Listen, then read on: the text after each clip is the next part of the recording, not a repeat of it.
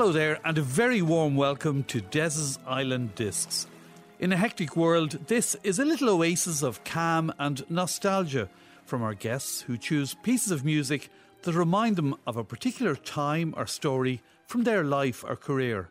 Now, if you're listening on podcast, we cannot play the music because of copyright laws, but really, this is about stories, so let's hear them. Des's Island Discs on RTE Radio 1. Today's guest is very well known in the sports world.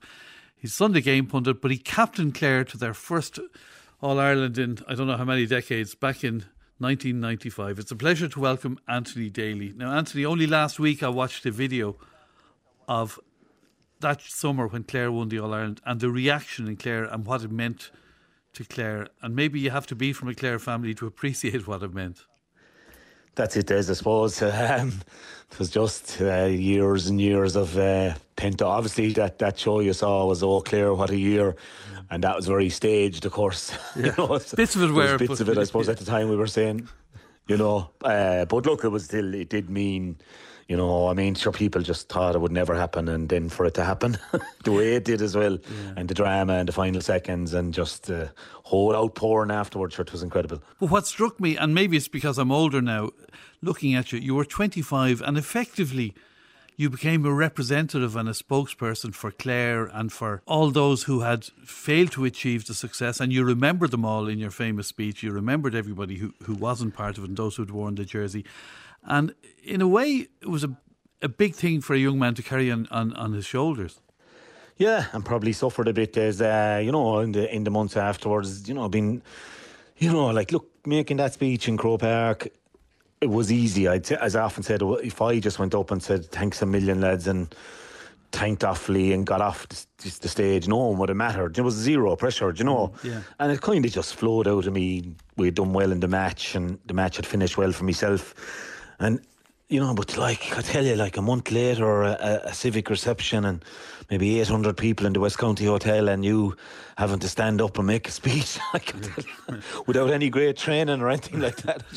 It used to kill me going off to being invited to dinner dances and that sort of thing. It was, you had to learn. I thought to join Toastmasters one stage to see what I overcome this stuff. But look, you keep going. I suppose that's what you do. And I suppose look at even finishing up and going on to things like the Sunday game with yourself and the lads, and all that helps, and you become comfortable in your own skin, I suppose, the older you get. But that's 25 years later, Anthony. I mean, I think that's really interesting.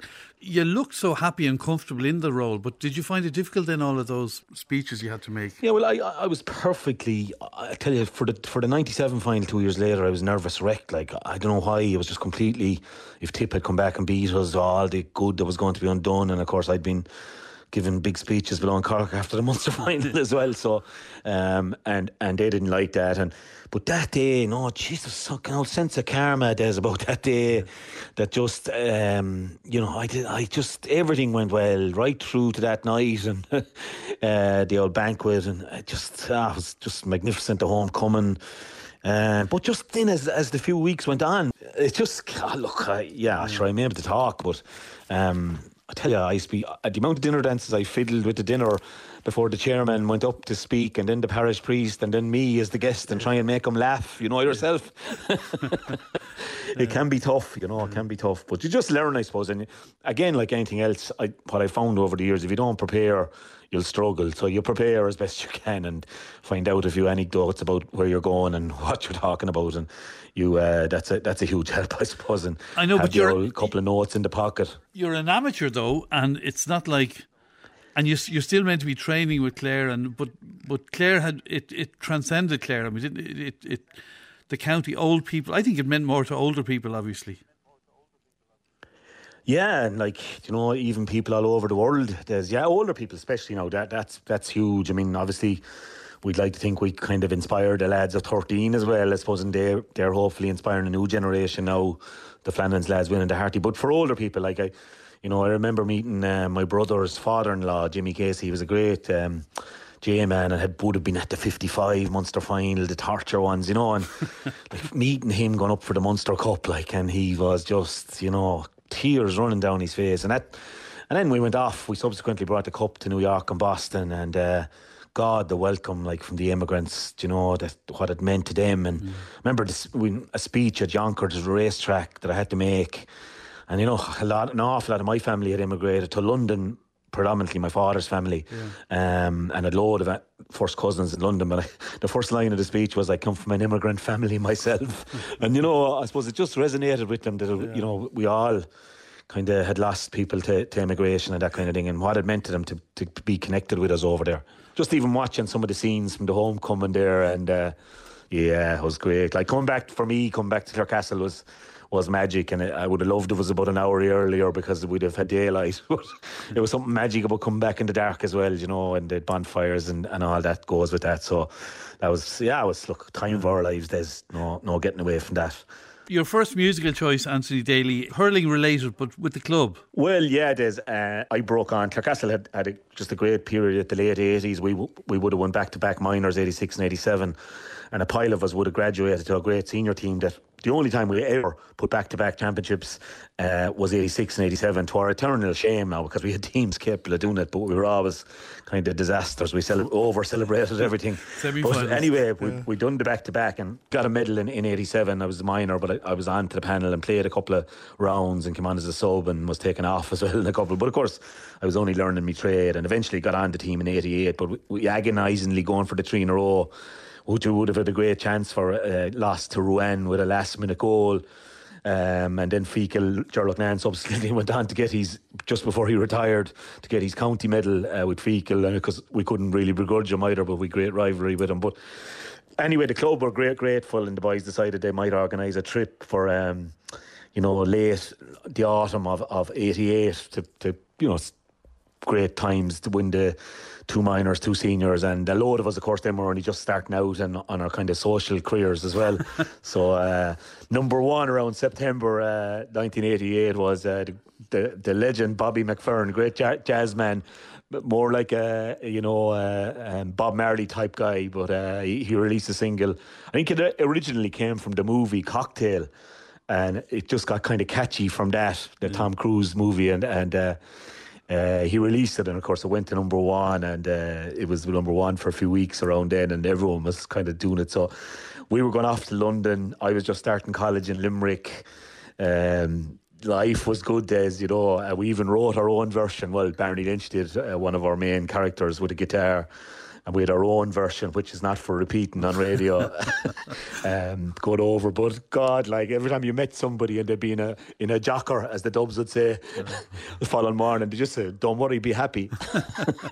You know, so brilliant. That was my first experience really being outside the country as well, and it was just it was a trip to remember. My brother Pascal sadly passed away 10 years after that, but he was young that time, and sure, look at all his buddies were on the team really that he grew up with, so meeting up with him. And the only sensible thing we did the whole weekend is, I think myself and Fergie Toohey, Pascal brought us back to his apartment for a proper dinner in the middle of the 3 days, just to get one good bit of food into us. Des's Island Discs on RTE Radio 1. Don't Worry, Be Happy by Bobby McFerrin, the choice of today's guest, Anthony Daly. Now, Anthony, Clare music, as you mentioned in your famous speech in 95, the music is as important as the hurling. Yeah, it is, and look, I probably refer to it as that it was often said to us on the pitch as well, you know, stick to your traditional music and, you know, go way back now to Doodle and play your music for yourselves, and, you know, things were hot and heavy on the field. And look, we were very proud. My own grandfather played for the Tully, played the drums for the Tully band for years. Like when nobody could get to the States in the 50s without going for good, he went over and played Carnegie Hall with the Tulla, and, you know, we're very proud of that as a family. And you know, but we had the Fla in Ennis. It came back 2016 and 2017, and I think the first year was a brilliant success, and we didn't know what to expect, but then everyone was really ready for 17, and of course a few of the great music people and a few of the lads in the Kilfenora Cayley band just decided they wanted to do something special, and they worked on it right through the spring, I think, on coming up with a kind of a new Clare anthem. And they launched the song on the night with the Kilfenora Cayley, with the 3 vocalists and the Tulla Pipers and a backing choir from our own Clarecastle and Ballier youth choir, and it was in the market square in the town, and God almighty, within 3 days of course, it was the modern age at this stage, unlike the trip to London. It was an internet sensation. It was called Clare, My Heart, My Home, and I think it's kind of nearly a new anthem for Clare people now, and it just fittingly, summed up what music means to Clare and how people will be welcome back in Clare once this virus is over, but stay away for the moment, let you lads. But look, sad old connotation for me as well, because my brother-in-law Martin, Eilish's brother, we lost him last September after a 9-month battle with cancer, and young enough family, and just back in Carrigaholt where he had moved back to live with Anne and the three lads, and as we were bringing the coffin, he loved it. He loved the song. Like, he always had it on in the van when he'd be working, and could bring in the coffin into the church. Like, that was the music that was blaring out, and I don't think there was a dry eye in Carrigaholt, so it meant an awful lot to everybody, I think. And it's a fantastic song. Anyone that hasn't heard it, I think, would fall in love with it straight away. It's so well put together. Des's Island Discs on RTE Radio 1. Clare, My Heart, My Home there. The choice of today's guest, Anthony Daly, pretty powerful. You went from playing into management. How did you find management? Yeah, I was probably an addict, Des. Hurling's been my life, really. And, most things I've done in life have to be nearly, to suit hurling. It's not great at the moment, but look at it. It just came along. Clare, I managed Clare straight out. I played a county final literally on a Sunday in 2003. And I was Clare manager, I think, 3.5 weeks later. And God, we hit the crossbar like in 2005 against that great Cork team that won back-to-back. We were 6 points up with 13 minutes to go. And God, it was torturous. And I subsequently did the 3 years there, took a break. I often said, it was probably a mistake overall. I should have got a bit of experience. But the boys were never any problem. You were dealing with the Lohans, Davy, Colin Lynch, James E, Ollie, and they were superb. They wanted me to do the job, so they gave it everything. You never had to. There's the crew coming after them. You had to keep an eye on, the younger brigade. But the lads set the standards, I suppose, so they were great. And such a pity we didn't pull an All-Ireland out of it. But where I had all the luck playing, I hadn't had, much luck with Clare anyway, managing. But sure, look, still really enjoyed it though, and I wouldn't take it back for a minute. And then I subsequently took a break, I suppose, really, and did a bit of work with the Sunday Game for a couple of years, and then just got a phone call out of the blue from the great John Costello. Would I meet him? And I suppose the rest is history. Spent 6 years above with the Dubs, and grew to love it. Yeah. Travelling was tough at the start, but you get used to that, and grew to love it, and grew to love them as well. They were such great, different characters. It was a whole experience for me, and I really, really enjoyed it. Well, just one thing before we go to the Dubs. So you mentioned there, in naming the team that you were manager of, you named all the lads you played with. How strong is the bond in a team that wins an All-Ireland? It's incredible, Des. But we would go off every year somewhere, some provincial town. Now, I couldn't go last year because of a funeral, but the lads went to Tullamore and had a ball, and we've been Galway, Kilkenny, you name it. We've hit off to Dingle, and we played a game of golf, and then the night is crack after that. And it's like you mightn't run in, especially since I moved back west, and the old sport shop. I wouldn't, while I was in Ennis in the sport shop for the 16.5 years, I would meet an awful lot of them very regularly. But since we just moved back west, I wouldn't so much. But a great sign of any relationship with anyone is when you don't meet them for so long and you can just meet them, and it's like, no bother. Away you go again. How's things? So, and that is the way with the squad. It's fantastic, and even, as I said, meeting them to get measured for the suits and stuff, because there was going to be a few fundraisers for the Clare Hurlers of this year that were planned, but obviously have to be cancelled. So we had to get suits for those, because we were going to be the team of the night. So God, great crack, about measuring for the suture and slagging each other about, about the only one that could have still fitted into the same suit as he did in 95 was Jamesy.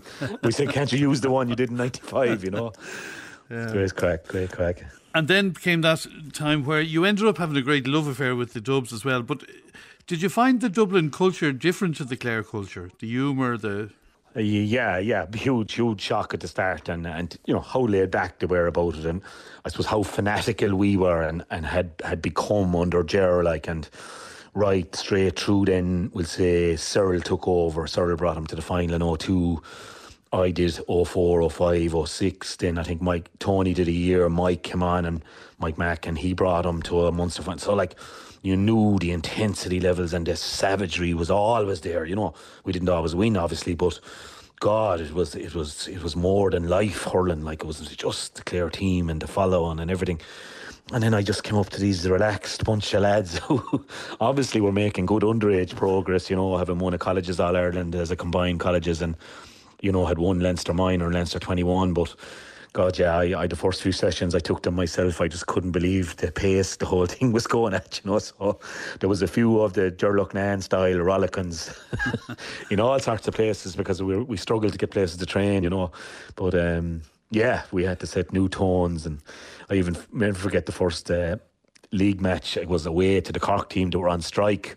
Well, the team that weren't on strike officially, so you should have been beating them. Like, it was a Cork third team, and we had gone down and stayed in a lovely hotel, and big meeting before we went in on the bus to Páirc Uí Chaoimh. And next thing I heard, and I'm sure it was Alan Nolan from the back of the bus saying, some goal by Berbatov. And me, and in my mind, we're going to war, like, you know. This was the match that was going to secure Division 1 for us, you know. And boy, jeez, I tell you, I let it go anyway. We won the match, I think 8 or 9 points not without getting a scare. And on the Tuesday night, I tell you, Dmitry Berbatov really got a rollicking down in O'Toole Park. But yeah, you had to set the tone. But we had great lads as well who wanted to achieve this, and that was the big thing. You wrote a very funny article recently about that you found there was a difference between the Northsiders and the Southsiders in the squad. There absolutely was, yeah. The Northsiders were, you know, we'd have a pile of O'Toole's lads who maybe they were coming near the end of their great O'Toole's team. They're Northsiders now for listeners who don't know. Yeah, sorry. Yeah.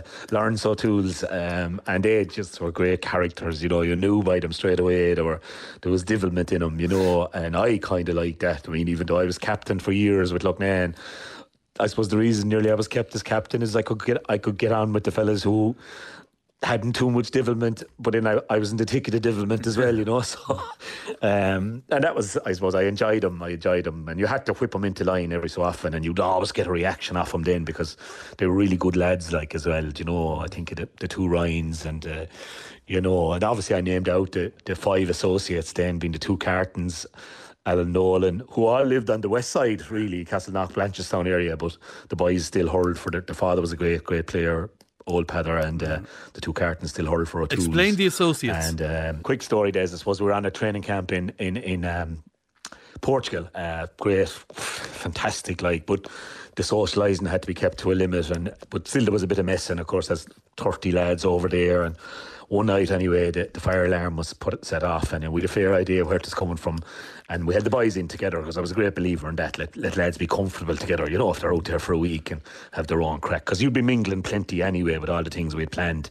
But we decided the safest one was to bring in Rory Traynor, the Budgie, as he's known as, from Vincent's, and a great footballer, great hurler as well, cornerback, small in stature, but he'd give you absolutely his last ounce of blood, like, you know. But we said Budgie would be the most honest of them in general, so we called him in, and in front of the management, like myself, Richie, Hedjo, and like still trying to keep in the laughing nearly at the same time, you know. Yeah.